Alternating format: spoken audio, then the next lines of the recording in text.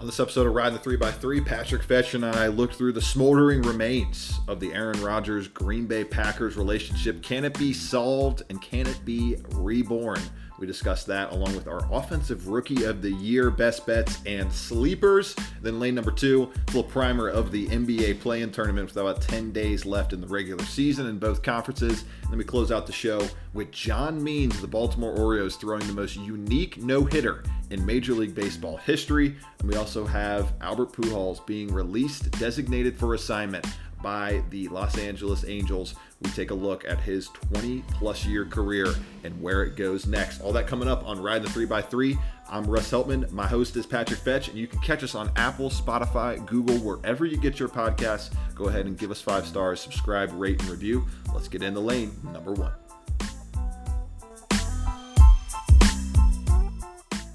Rolling into lane number 1 on another live edition of Riding the 3x3. I'm your host, Russ Heltman, joined as always by my co-host, Patrick Fetch, across the line here on the beautiful service known as StreamYard. Love using it for our live show each and every Monday and Thursday night. Pat, it's a little dreary here in Northwest Ohio. How are things down south? A classic Cincinnati weather day. It was beautiful in the morning, started storming a little bit, then it was beautiful again. Now it's just like some dreary overcast type feeling. So definitely a classic spring day down in Southwest Ohio. But yeah, it wasn't cold. The weather's staying respectable. So I guess I can't complain too much. I'll pick my battles where I may. I'm hoping we get some kind of spring here soon. I would love to not go from winter right into summer, but you know what? We're living. We're living. We're above ground. That's all you can ask for right now. As the Green Bay Packers try to stay above their graves for the 2021 season, the Rodgers fallout is smoldering. The flames are still bursting, and we are going to check in on that situation along with our Rookie of the Year, Offensive Rookie of the Year, best bets and long shot. Maybe we'll do Defensive Rookie of the Year next week to tie up that one. And then lane number 2, 6 games left roughly throughout the NBA schedule. We're going to take a peek at the 7 through 10 seed play-in tournaments in each conference, look at who is jockeying for a position in the final 10 days or so of the season. And then John Means. He means business, Pat. Guy tossed a no-hitter, the rarest no-hitter of all time, over 220,000 MLB games. This one stands alone in its uniqueness. We'll get to that, along with Albert Pujols. I said to Pat right when he logged on, Wicked Witch of the West has been banished out west by the Los Angeles Angels. Quite the differing 10-year stretches between the 2000s version of Albert Pujols and the decade plus he spent with the Los Angeles Angels. We'll close things out with that story. But Pat, the Rodgers fallout, we start there in lane number 1. The standoff is still going strong. Had Adam Schefter reporting today that the Packers are likely going to be adding an extra veteran quarterback for many camps at least, or possibly training camp if Aaron Rodgers were to continue this little spat into the July months. I'm amazed that we have gotten to this point and it has kind of just boiled over, but it kind of feels like there's nowhere else to go right now. We're not going to see a move get done before June 1st because of salary cap considerations. The Packers would actually, I think, have to pay money. They would actually owe money on the salary cap if they dealt Aaron Rodgers before June 1st. So that's just not really going to happen. And it just feels like there's going to be Rodgers friends coming out here saying he's angry, or Rodgers friends coming out there saying he's not as angry as he seems. We're getting all these different smoke screens in the media, whether it's Brett Favre and his comments earlier today, or former Packers fullback John Kuhn and his comments on the Zach Gelb show, who, Pat, he's pretty confident, John Kuhn is, that Aaron Rodgers is going to be a Packer once we get to week 1. He said, quote, 70 to 75% chance he sees Aaron Rodgers sticking in Green Bay. Me and you might be living, Russ, but the Packers are just surviving. They're doing everything they can to just stay above water. And how about that Schefter report today, too, that he pretty much fabricated all of the drama on draft day just to get all of the extra buzz and attention on that? Did you see that? Oh, yeah, he fed. Yeah, I assume I didn't see that exact report. That's a lightning from you, but I assume that, considering he fed a little like breadcrumb to each reporter. It was kind of sad, honestly, the way he was stringing our guys along there. Absolutely insane. But Aaron Rodgers in the Packers is going to go down as just one of the most insane, drama-filled relationships ever. I mean, Jerry Krause is not the right word because unlike Michael Jordan, Aaron Rodgers has not won 6 of the last 8 championships. And so I do sort of look at from the Packers side and go, hey, what's the definition of insanity? It's doing the same thing over and over and over again and not getting the same results. That's all Aaron Rodgers has been good for recently is sure, he's getting some division championships, but what are those good for? We're not flying those in Lambeau Field. And he's gotten to the NFC Championship back-to-back years, Pat. I wouldn't scoff at that. I'm not scoffing at it, but he's not winning it. And I'm sure that, apparently the front office doesn't see that as something that's good enough, even though there's plenty of questions on the roster. So Matt LaFleur is either going to go down as just the worst coach ever, and whatever the GM's name is, just an impossible name for me to remember. Gutekunst. It's like the most Midwest, born with a cheese curd in his hand name I've ever heard in my life. How do you alienate Aaron Rodgers? Like, they should be kissing the feet of Aaron Rodgers, 2 young guys who are going to get in there and just ride the coattails of what Rodgers could do for him for years. They never lose their jobs with Rodgers riding off into the sunset for him. It should have been the easiest decision that they've ever made, yet somehow they're just making it so complicated and so hard. Maybe they see something internally that we just don't see. Brett Favre, while he could sling it around, had a magical arm. He wasn't maybe the perfect quarterback at the end to make a sort of Super Bowl run at the time. Maybe Aaron, they're just seeing some of the same things where he's kind of just a reckless gunslinger at this point and not really the hyper elite quarterback they need, the Tom Brady-esque precision or the Patrick Mahomes-esque, top end level. While he's a gunslinger and he's great and he'll win a lot of regular season games, I don't know. I'm trying so hard to see this from the Packers' point of view, and it is extremely difficult because of pretty much any other team in the entire NFL that's not the Chiefs and the Bucks, with 2 of the greatest other quarterbacks of all time, would be salivating over the opportunity to have Aaron Rodgers just for a single season. So for this to happen, for them to let this happen, I just don't understand. Right, and I'm right where I was last time. It's not like they have Trevor Lawrence waiting in the wings here. We don't really know what Jordan Love is. They didn't get to see any legitimate reps from him in meaningful training camp. It was a condensed training camp, no spring ball. They had they had no preseason games, obviously, last year. So you have Jordan Love, who was the 3rd string quarterback. Let's remind the folks here, Tim Boyle was the 2nd string quarterback for the Green Bay Packers last year. That's how far that front office, that coaching staff felt like Jordan Love had to go. And GM Brian Gutekunst, it's just hilarious having to say that name, said, quote, like, they are not yet sure what they have in Jordan Love. And he said, like, basically there wasn't enough time for them to know exactly where they are or where they stand with their with the quarterback they spent, the 22nd overall pick in the draft with, because, quote, obviously we think the world of Jordan and where he's going to grow and develop.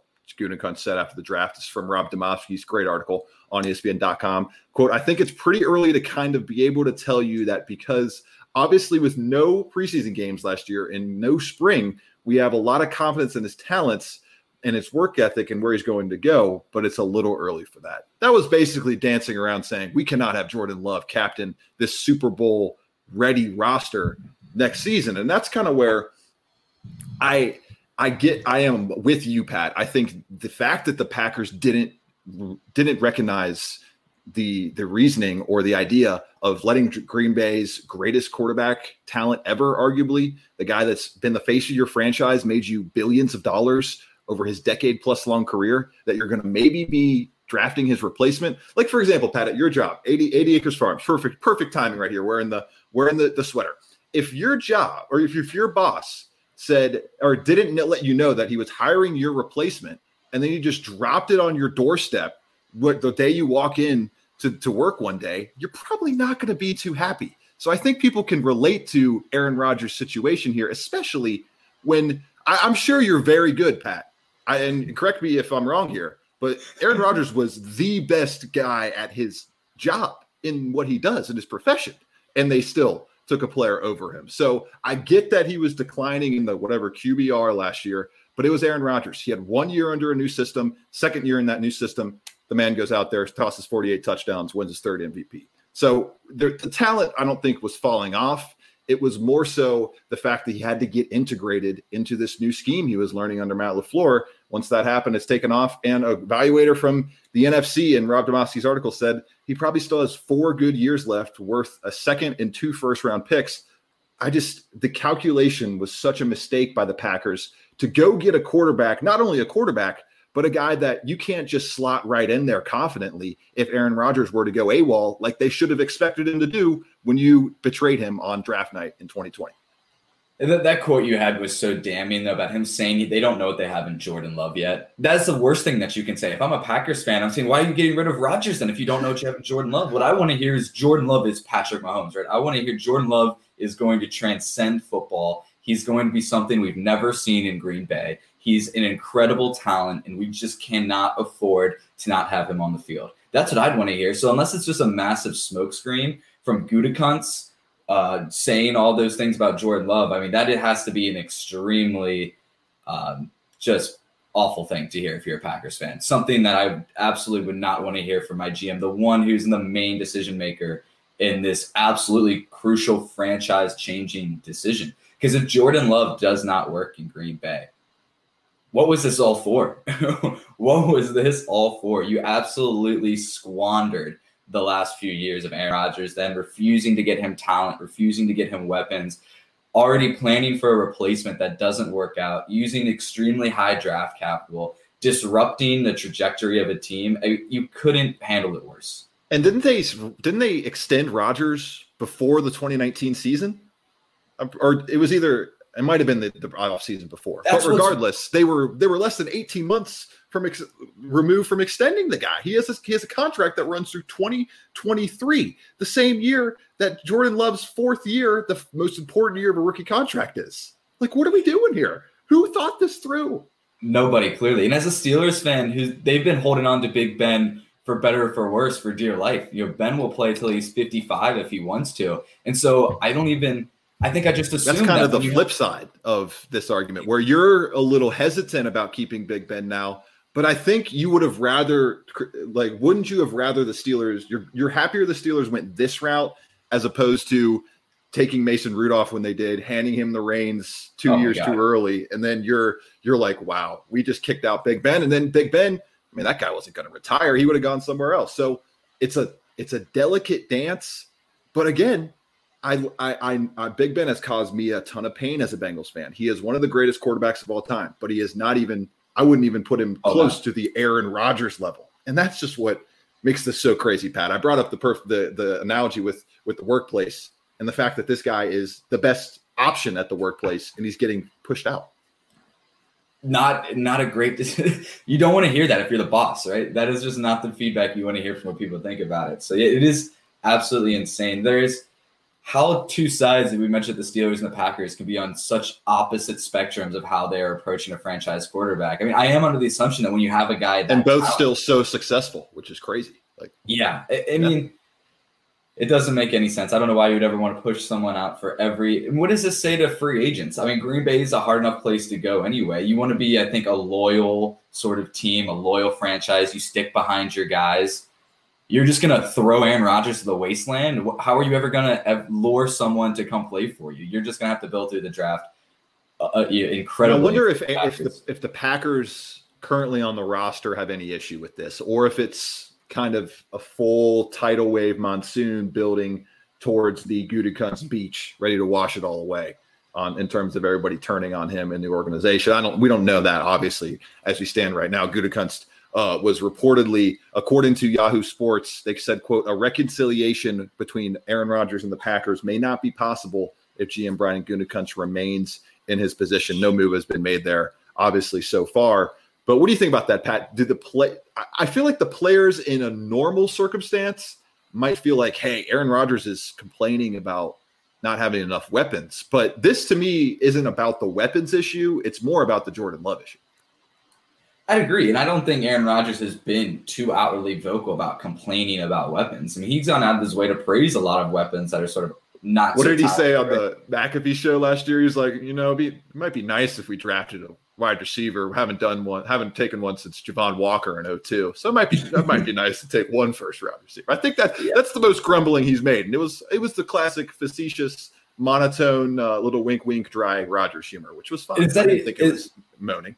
Right. I don't think that's complaining, or I don't think that's unnecessary. This is a guy being honest on a radio show. That's what I want from the people I root for, from athletes. I think it's candid, it's honest, and it's refreshing. He's like, yeah, I'm a quarterback. It would be fun to have some ultra talented wide receivers to throw the ball to. Sue me for saying it, right? So if you're a GM and if you're the brain trust of the Packers and you want to take offense to Aaron Rodgers feeling that way, well, you shouldn't be in your role anyway. You shouldn't be concerned about that. You should be listening to him, which they clearly aren't even listening to him. So who knows if they even think he's complaining, because that's what Aaron Rodgers' another gripe is, that I forget who it was, but there was a tight end that he had praised, right, after a practice or after a preseason game to the media, to the Green Bay media. The next day, Brian Gutekunst cut that tight end.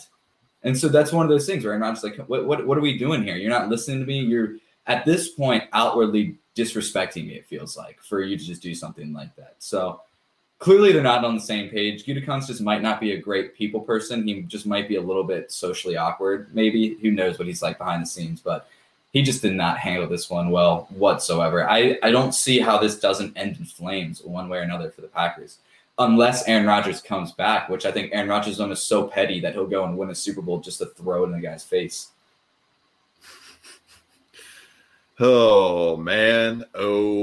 This does not seem like it's going to cool down anytime soon. We got an interesting month ahead as we approach June 1st and the next deadline day, or not deadline day, but next check mark in the Aaron Rodgers date saga here. As, Pat, you mentioned his frustration with Gutekunst, the tight end. I think you were mentioning, was that Jake Kumaro that you were talking about there? I believe it was. Yeah, and then his best friend Jordy Nelson, also released by Brian Gutekunst. That was more of a production issue. Nelson getting up there in age, but I don't think it did a lot of favors for that relationship. And then also, Rob Demoski here notes the joint practice, Pat, with the Texans during the training camp of 2019. We had a coach and quarterback on separate pages of this one in terms of Matt LaFleur and Aaron Rodgers. LaFleur quote. Loved it. Said I would 100%, should be, quote, absolutely 100%. I want to do this again. And then Aaron Rodgers, not so much. Quote, back in 2019, I wouldn't mind if they didn't do it for another 14 years. Rodgers had two issues with it. One was that the offensive work wasn't of great value because of, quote, schematically, there wasn't a lot shown. And then he also said, quote, we bring a team in, I understand it, but I don't think doing live special teams drills is very smart. I think the NFL is going to take a look at that for sure. Kickoffs especially are one of the most dangerous plays in football. I don't think it's the best use of inter-squad practices. Yeah, there's just been some burbling issues. There's been some issues for a long time, and it gets to be that way when you have a almost getting to be, what are we getting, 16 years that he has played in Green Bay. Brett Favre spent 16 years in Green Bay. Bart Starr spent 16 years in Green Bay. A little ominous right there. As Green Bay will likely not have Aaron Rodgers for the rest of virtual offseason activities, and he will incur some serious fines, Pat. If he misses all of minicamp, it's about $100,000 in fines, and then it's about $30 million in forfeiture of his signing bonus were he take the full nuclear option of retiring. That's a lot of money to leave on the table if you hate one guy in the front office, especially – that, like we said last week during the live NFL draft show, there aren't many situations in the NFL that Aaron Rodgers could step right into, especially after a trade, which would likely include a blue chip player from the other team, where he's going to have as good a chance to win a Super Bowl as he does this season with the Green Bay Packers. A few plays away last year and got to the NFC title game against the Niners in 2019. We're not going to say they were a few plays away there. There were many plays away in 2019. But they're going to try to get back, and hopefully with Aaron Rodgers on board. Closing out this NFL draft topic, Pat, as we get into lane number 2 with the NBA play-in and MLB, little news and notes around the no-hitter and Albert Pujols getting DFA'd. Offensive Rookie of the Year odds. We got Trevor Lawrence at 3-1, Justin Fields at plus 600, Trey Lance at 8-1, Zach Wilson also sitting there at 8-1, Najee Harris at 10-1, Kyle Pitts at 11-1, Jamar Chase at 12-1, and then Mac Jones at 12-1 as well. Who do you like out of that top group right there as your best bet? And then is there a long shot in there that I didn't mention that you think might have a little bit of a juicy number to look at? This one was really hard for me because I wanted to pick against the grain a little bit and go off base. but it's so hard not to just choose one of those top quarterbacks for me. And right, because of like that, Justin Jefferson last year, he had arguably the greatest rookie season ever for a wide receiver, still couldn't win over Justin Herbert. Right. So I'm going to go with Trey Lance just because I think I got to trust Kyle Shanahan. And this is funny because with my sort of sleeper pick, I'm going to do a similar theme, but I could definitely end up on a hot takes exposed just with the chaos that has been with the San Francisco 49ers and trading up to get their guy Trey Lance, all of the rumors and who they were going to take, basically throwing Garoppolo to the wayside at this point. I got to trust that Kyle Shanahan has a plan and that he saw a guy that can fit into his scheme. He saw a guy that can be productive. You got to trust that Trey Lance playing in such an offensive or NFL offensive scheme at North Dakota State, where he's under center, he's doing bootlegs, he's making those quick, you never go broke making a profit type of plays is what I see in the tape from Trey Lance. And I think I love that because I think Kyle Shanahan and the way that his motion and his bootlegs work, being able to drop the ball off to guys like Kittle and Ayuk and all those guys who have break tackles and are just so dynamic when the ball is in their hands, Deebo Samuel. So I think it's a great fit for Trey Lance. You got to trust the talent, the coaching, the play calling. And so for all those reasons, I think that's the safest bet. And I mean, you're getting them at 6-1 odds right now. Thinking about Justin Fields in Chicago with the Bears, I don't see him having the numbers to put him in this discussion. Even though the story's great, I think Trey Lance will put up much better numbers than him. And then I think we know Matt Nagy will start Andy Dalton the first couple of weeks. That's going to happen. We know that. Yeah. I think you're probably right there. But in the same reason with Trevor Lawrence, I mean, he's going to get so many opportunities. He'll probably get the most passing attempts, and you can guarantee he'll start week 1 no matter what. So he's a pretty safe bet just because of the pure counting stats that you could assume he'll put up in a healthy season. But with all that being said, I think Trey Lance has the best chance to win, best chance to make an impact. I think you can look for him to have a really good touchdown to INT ratio. That's what I'm looking for out of Trey Lance. So he's going to be my selection. Yep, that's going to be my selection from this. So the 6-1 odds, feel pretty good about it. I think he had the best TD interception ratio you could have. What was it, like 20 plus touchdowns and no interceptions? Right. Set a record for most consecutive passes in a season without throwing an interception. Trey Lance, great pick there, Pat. I'm going to differ from you. That would probably be my choice if I were going to lay serious or actual cheddar on this thing. There at 8-1, Trey Lance. That's pretty good right here. All this on oddshark.com. That's where I'm getting these numbers. Trevor Lawrence, though, to me, at 3-1, I don't see anyone else being like out of those top 4 to 5 guys in terms of best bets. I think he's going into a great situation. I know we've talked about Urban Meyer, but thinking and listening to Trent Dilfer discuss the whole charade today on the Ryan Russillo podcast. Great staff. He went through it, and it kind of sold me like, all right, I think Urban Meyer is kind of understands what he needs to do here. Didn't come in Johnny old same and bring his old college coaching staff with him. He's got a lot of NFL minds there. I like the Bevel offense fit for Trevor Lawrence. He's going to have weapons to use as well as a decent offensive line. It's going to be better than what Joe Burrow had last year, who I think would have won the Rookie of the Year award had he not had his left knee shredded up against the Washington football team. And then my number 2 pick, my long shot pick, Pat, I like Mac Jones at 12-1, hovering 12 to 15-1. It's going to come down to that training camp battle. I wouldn't place this bet right now. I'd wait to see what the early options are looking like out of Foxborough once we get to late July, early August, and see how those first couple of weeks of the battle between him and Cam Newton is going. But if he gets that offense down quickly, like I expect him to do, they're just going to recycle what they were doing for 15, 20 years with Tom Brady at the helm. He's a very quick decision maker. He's basically molded in that same sense, but we haven't seen, obviously, the winning ways, the clutch throws under pressure. We've only seen it at Alabama when he was in the best situation possible. So I think he could go to a situation in New England with great coaching, decent options on the field, although you'd like to see more talent on the outside wide receiver position, let alone they do have decent spots at the tight end. So they can get some solid weapons around him. And I think it's a solid landing spot for Mac Jones to have a chance to win Rookie of the Year in his opening campaign. And then I wouldn't sleep on Jamar Chase as well. If we're going to pick a non-quarterback out of any of these guys, I think he's going to have the volume, already has the rapport with Joe Burrow, 20 touchdowns between that duo in 2019, a historic combination. And I just think the amount of times Cincinnati's going to throw the ball, 78+% of the time over the past 2 years under Zach Taylor, they have run 11 personnel with 3 wide receivers on the field. They're going to be tossing the ball all over the yard. A lot of high-scoring games, I believe, because this offense is going to be very good, but the defense not as much. So Jamar Chase of the non-quarterbacks, I would pick there. And then Pat, probably right behind him, I would go with your guy, Najee Harris. The production is going to be there, and the volume is definitely going to be there when you take a guy in the first round like the Steelers did.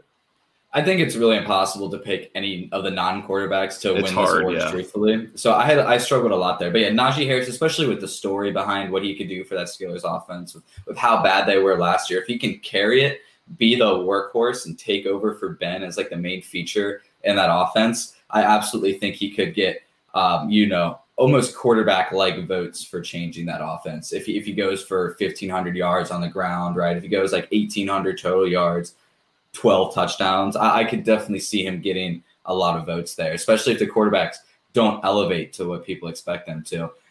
I'm going to go way long shot. These guys aren't even on the board, but I mean, we just mentioned Justin Jefferson having a historic rookie season. He couldn't even sniff Justin Herbert and what he did just from putting on the counting numbers. So that being said, there's 2 wide receiver selections that I think are awesome, and they are off the board. They're not the top of the board. Amari Rodgers for the Green Bay Packers, who we just spent a lot of time talking about. If Aaron Rodgers does find his way back in a Green Bay Packer uniform playing quarterback for him next year, I think Amari Rodgers would be an absolute beautiful addition to his wide receiver core. One thing Amari Rodgers did was made high contested catches all over the place while he was at Clemson. His body control, his ability to adjust the football in the air is really next level elite. He doesn't need separation in order to make the catch. Really, he operates in that tight zone exclusively almost. And so if he gets the ability to work on his routes a little bit, play with a quarterback like Aaron Rodgers, who knows the angles, knows how to put the ball in a place where wide receivers can adjust to it, get that rapport with him, work with him, especially since he's going to be in the slot in some mismatches, away from Devontae Adams, who's always going to command double teams. He can be in an awesome position to really take off in that offense and, go over 1,000 yards, maybe get something like 12, 15 touchdowns. Maybe that does something for him enough if, depending how the rest of the wide receivers shake out. But I can see him being someone with an absolute immediate impact and a really, really good impact at that, as long as Aaron Rodgers is the one slinging him the ball in Green Bay. But I also think in a very similar vein, Jalen Darden, the 5'8", 5'9", 5'7", depending where you look, wide receiver out of North Texas. Okay, if you don't know him, he was an absolute star in college football last year, just a laser out there on the football field. He's a slot wide receiver, also a return guy. He went for almost 1,200 yards and 19 touchdowns in 2020 in college football. He just couldn't be stopped. Once he gets the ball, he's extremely elusive. And I think just because he'll be in the return game as well, I think that could be really, really important. We see him get a few return touchdowns. We have him playing slot with Tom Brady. That could be absolutely incredible. So I think Jalen Darden could absolutely be somebody out there. Devin Hester-esque if he's just returning punts left and right. But like you said, Russ, it's going to be impossible for a wide receiver to really break through in these ranks, especially when you have all of these high drafted quarterbacks. You're going to get so many opportunities, and they're just going to have so much of these awards are about the story and the drama to it as well. And so These writers, they want to vote for the flair. They want to vote for a fun story that they can write about. So I think it's going to be impossible to take over one of these quarterbacks. But if all these quarterbacks flounder, you could definitely find it could very well be someone completely off this board. Right, it could be. All right, moving on to lane number 2, NBA play-in tournament primer. We got a lot of teams in action tonight, a lot of things up in the air. In the Eastern Conference, as we stand today, we got the Hornets at the 8 seed, Miami Heat at number 7, and then the Washington Wizards sitting at the 10, set to face off against the Indiana Pacers at the 9 seed. Pat, in the East, it doesn't seem to me like we have a lot of drama in terms of those final 4 teams. The Raptors have to pull off a win tonight against the Washington Wizards, which they are doing pretty well so far in the first half of action against Washington. Looks like they hold a 60-51 halftime lead. They're 3 games back of the Wizards currently in the Eastern Conference standings. But to me, it's just kind of about where these teams shake out and who has to face Washington, which has been on fire lately. Russell Westbrook has been out of his mind, going to secure a 4th season of his career, averaging a triple-double. He's been playing lights out for the high-scoring Washington Wizards as they sit at 30-36, just a half game back of Indiana, and they are both 2.5 and 3 games back, respectively, of the Charlotte Hornets. I don't think there's that much to gauge here at the bottom, but at the top where you have the Hawks at 37-30, the Celtics at 35-31, the Heat tied with them at 35-31. All 3 of those teams to go along with the Knicks as well, who have a brutal 5-game closing season road trip coming up. If they go 1-3, 2-3, 1-4 in that stretch, they could go from the 4 seed all the way into the play-in if Miami, Boston, and Atlanta keep winning like they do. As a fan, these play-in games in the East are pretty disgusting in my eyes. I absolutely don't want to see the Pacers play, quote-unquote playoff basketball game. The Wizards have been very exciting just because of the sort of renaissance we've seen out of Russell Westbrook. So it would be fun to see him sort of have his revenge against the league that's really sort of discounted as somebody who could be the elite star anymore, just because of the efficiency numbers and everything. And when he's really moving the ball like he is, he can be exciting. But the East play-in picture doesn't really excite me too much. What I am excited for is your Hornets. I do think LaMelo, seeing him in playoff ball, giving them a chance to go in an extended series against the Nets or the Sixers or one of those top teams in the East, I think could be extremely exciting. I think they got to get out of the play-in first. Which I feel really good about the Hornets. Really, if I'm picking one of those 4 teams between the Heat, Hornets, Pacers, and Wizards who are holding down that play-in game status right now, I think the Hornets are probably my favorite team out of that bunch, especially with LaMelo back on the court. So didn't think I would be saying that at this point in the season, but they're extremely fun. They're feisty, and I think they could easily steal 2 games against a team like the Sixers. Maybe not the Nets if they're getting healthy. They're just so dynamic. Maybe that would be tough to defend in any sense of the way for the Hornets, but I definitely think they could be a pesky team and probably a team that one of those top ones don't want to see and have to deal with because they probably see a lot better matchups with those other 3 teams involved. But the playing game is going to be very interesting. I in the East, I'm seeing some teams that are definitely not playoff worthy who might sneak into a playoff series that they don't belong in. That being said, I am excited to see just how it plays out in reality. But right now, it's not exciting me all that much. A little gross with those teams at the bottom. Western Conference, a little bit more palatable with the star power in terms of the Trailblazers, Grizzlies, Warriors, and Spurs currently slotted as the 7 through 10 teams right now. Portland 3.5 up on Memphis, so they're pretty much locked in, and they're eyeing the team ahead of them in the Los Angeles Lakers, who are going to be without LeBron James for the rest of this weekend, likely to return early next week, but that's going to leave them without him and his services for 3 games over this crucial stretch with about 7 games left on their schedule. Portland sitting there at 37-29, only a half game back of the Los Angeles Lakers. And I believe they do the teams play in the last couple of days of the season. So that's going to decide the tiebreaker. That's going to be huge. They are 3.5 up on the Grizzlies, who are in a war right now. 3.5 games separate the Memphis Grizzlies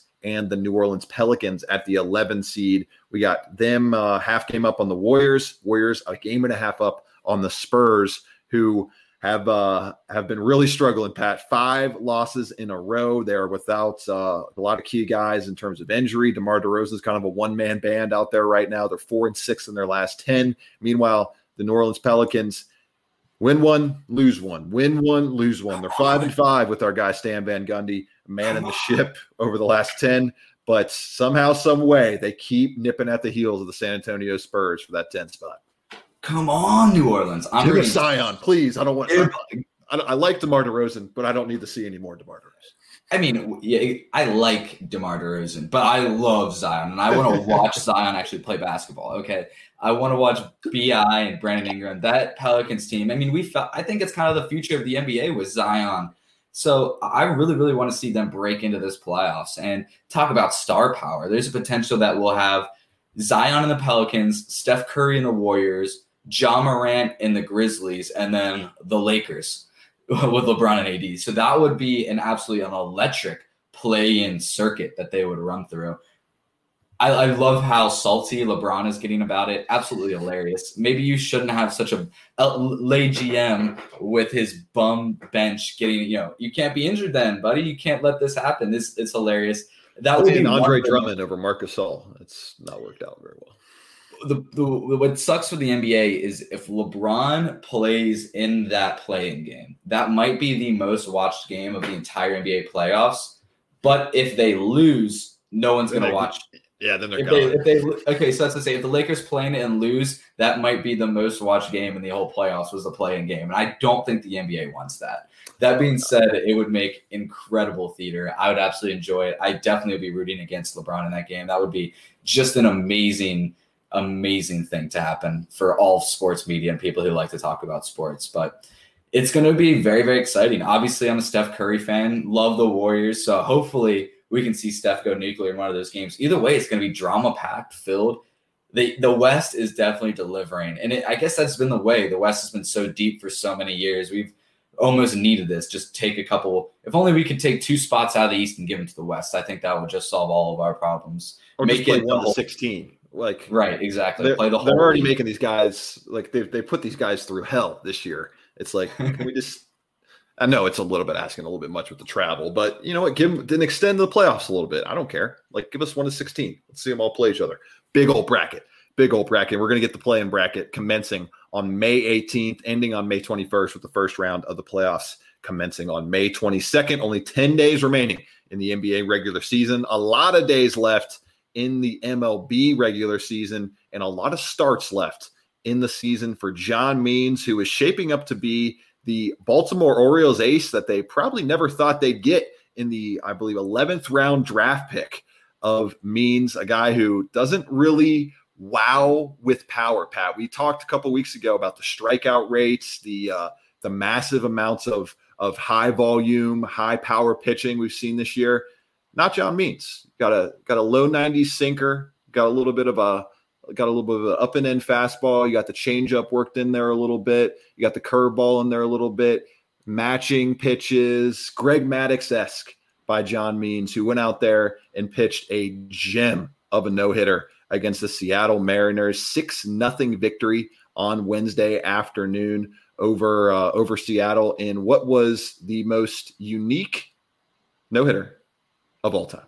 It's not even close, Pat. John Means got out all 27 batters, but he had one batter reach in the 3rd inning on a wild pitch, 3rd strike. He got the first, and it became the first no-hitter in the history of Major League Baseball to have all 27 batters get out and not have a single error, hit by pitch, or walk in the entire game. Over 220,000 games, Pat.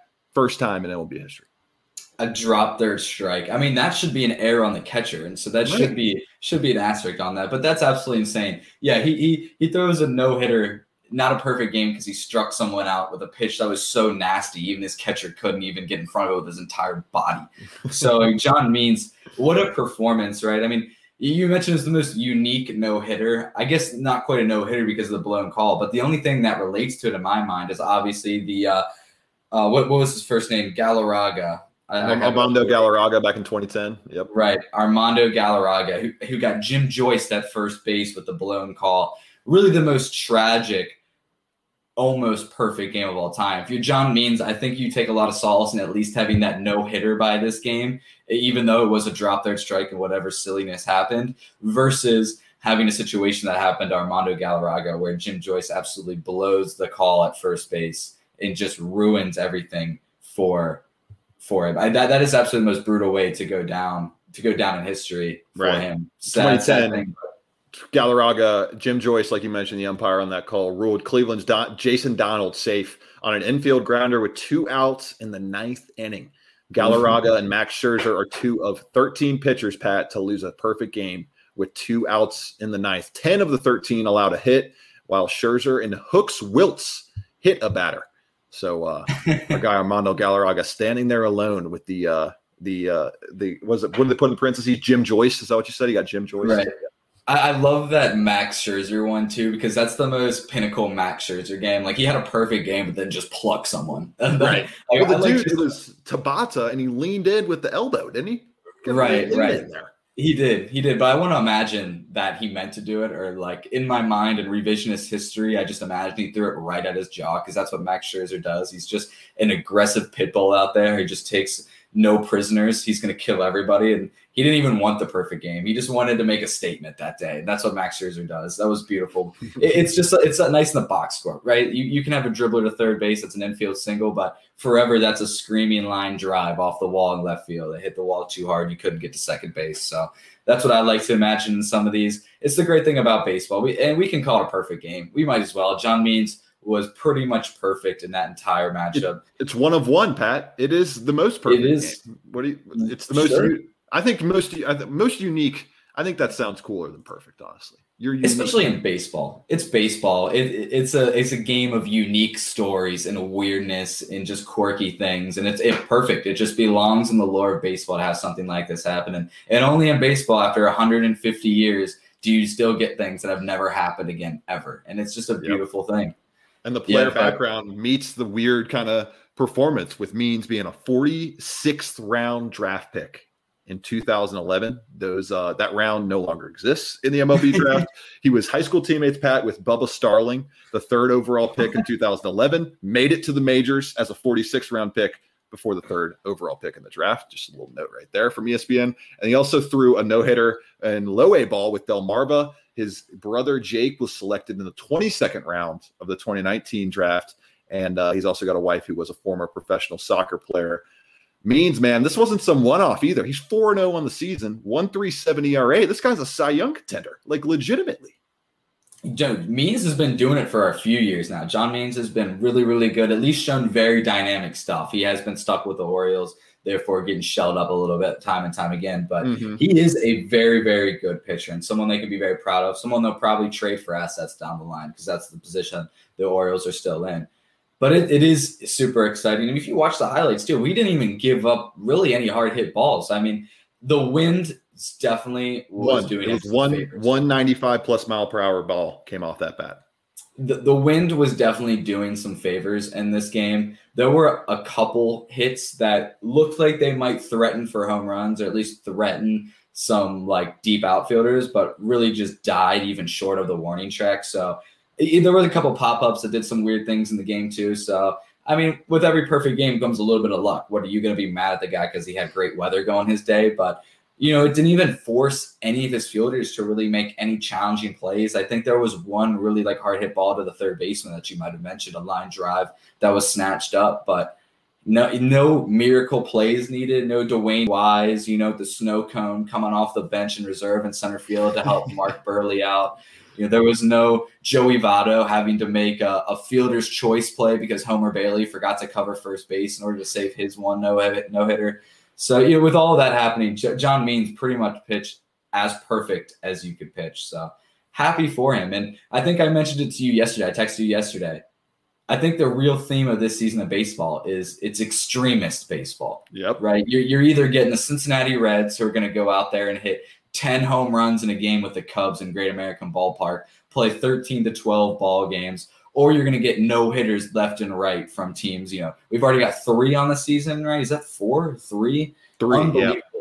So I do think this, and I have a theory, right? I'm going to relate this to the NFL real quick.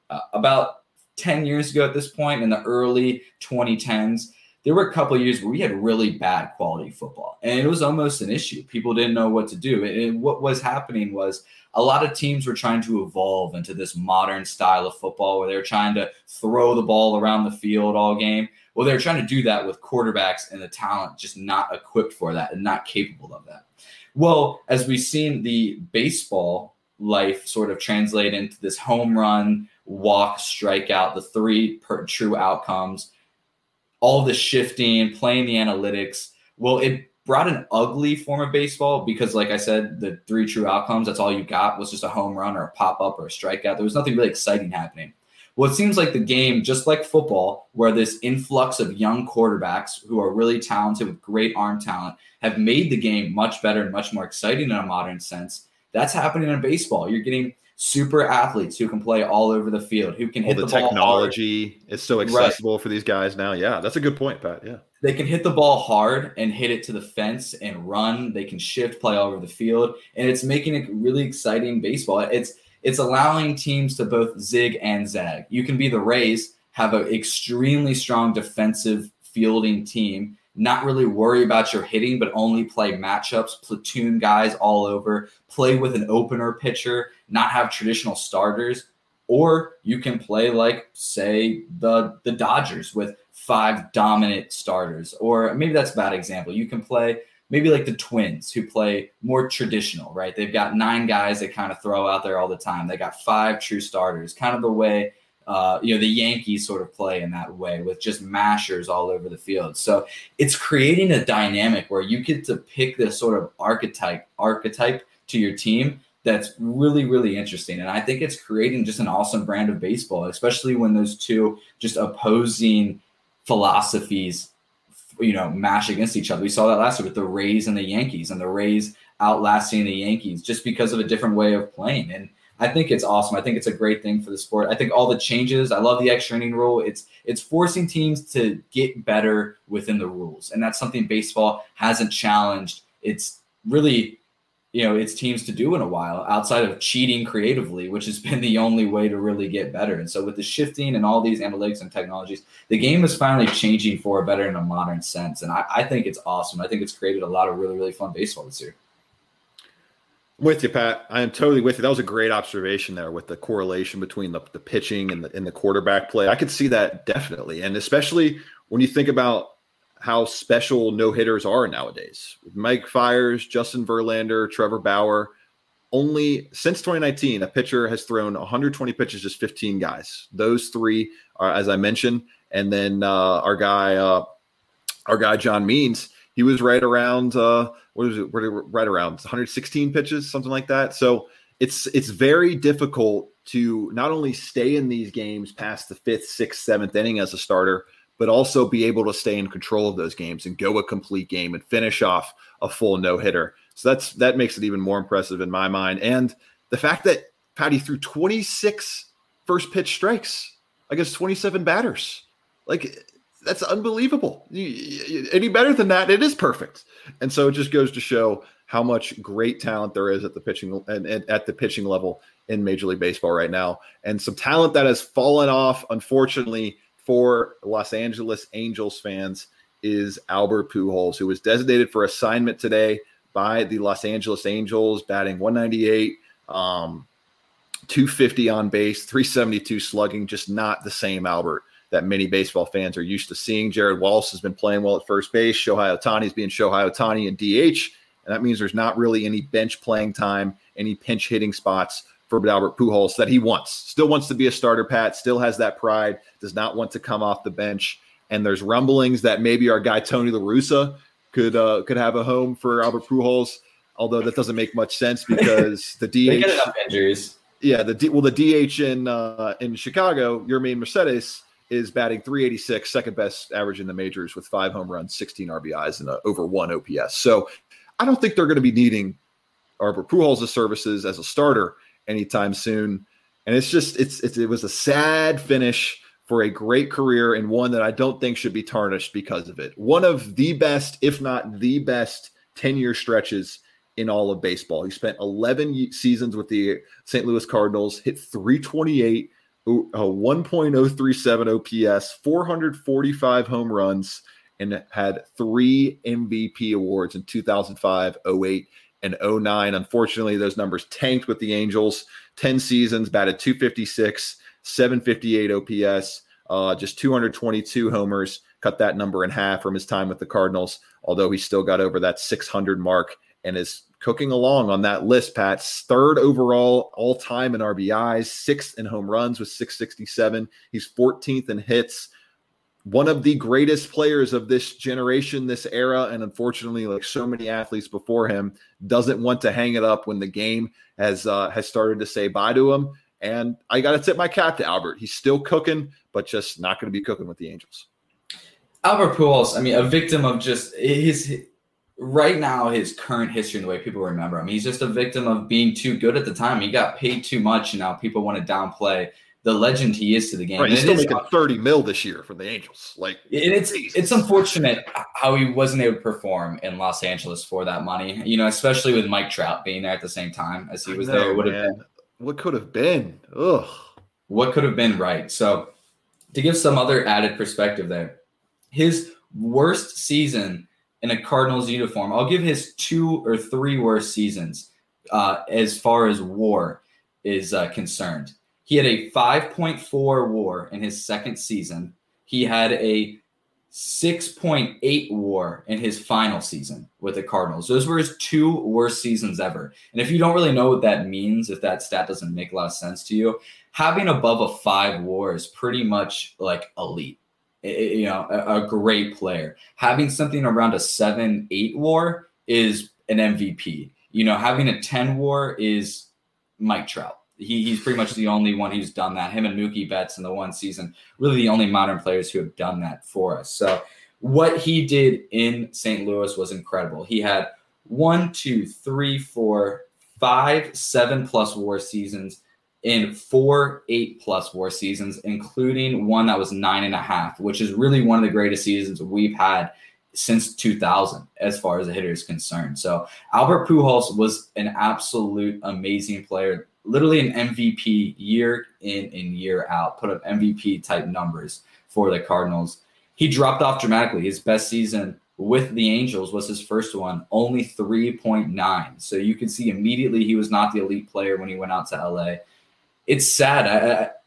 I was introduced to baseball with Albert Pujols being my number one villain, being my arch nemesis who just gave me nightmares, who every time he came up to the plate felt like he was going to ruin my day when he played my team. And I just picture him at Busch Stadium, like that sea of red, him coming up, 2 outs, runner on first, and you're like, son of a bitch, this guy's going to hit a double off the wall. If not put one over the riverboat in center field. So I think that's honestly the most likely landing spot for him. You mentioned the White Sox. La Russa was his manager when he was in St. Louis. But St. Louis being such a nostalgic franchise, I do think that they could sort of put their loyalty out there to Albert Pujols, bring him back for another year, do the whole Kobe, Derek Jeter farewell tour, let him go around the league one more time and give him the send-off that he truly does deserve. One that the Angels don't feel like they owe to him, but the Cardinals probably certainly do. And the issue though is, are the Cardinals where's Pujols? Is he going to play in the field? He's going to be sitting on the bench. He has to. You think he's just going to accept that? He'll probably just end up accepting it when the phone calls don't come in. I think it's either. What happens. I mean, he can go play for the Pirates or the Mariners or the Orioles. He's got to be an AL team because he has to DH, right? He can't play So some terrible team who's just not going to be in position to win this year, whether it's even like the Indians who will struggle or whoever it is, but they already have it set DH in Cleveland with Franmil. I don't know. It's kind of like quarterbacks. Today's NFL, everybody's got one now. Once you get past the draft, it's tough to find a location. We'll see where Albert Pujols lands. That would be kind of cool if they give him one of those send off with St. Louis. And it wouldn't make sense for Tony La Russa to do just something so stupid and so insane as in to bring back Albert Pujols and just like start him at first base. Or maybe you can learn the rules of MLB, the new rule they implemented with the guy on second base in the extra innings. Yeah, that's a thing now, Tony La Russa. And if your pitcher goes out there, you can replace the pitcher. You can bring the guy up who's supposed to bat ahead of him. You can have him run. That's a thing that you can do. That's a real fact. You expect Tony La Russa to know the new rules of baseball, Russ? What are you doing? He's out there still throwing Lucas Giolito like 120 pitches. He's out there just absolutely. And I said it in our Major League Baseball preview. Spot on. I was spot on saying this. I said I love the White Sox. Shout out to my brother. He says they're the team. They might be the best team in the AL. But they got Tony La Russa managing that, man. He's just ruining that team already. Speaking of Pujols, he intentionally walked Pujols last week. Not in 2008. Last week he did that. He intentionally walked the guy slugging, 370?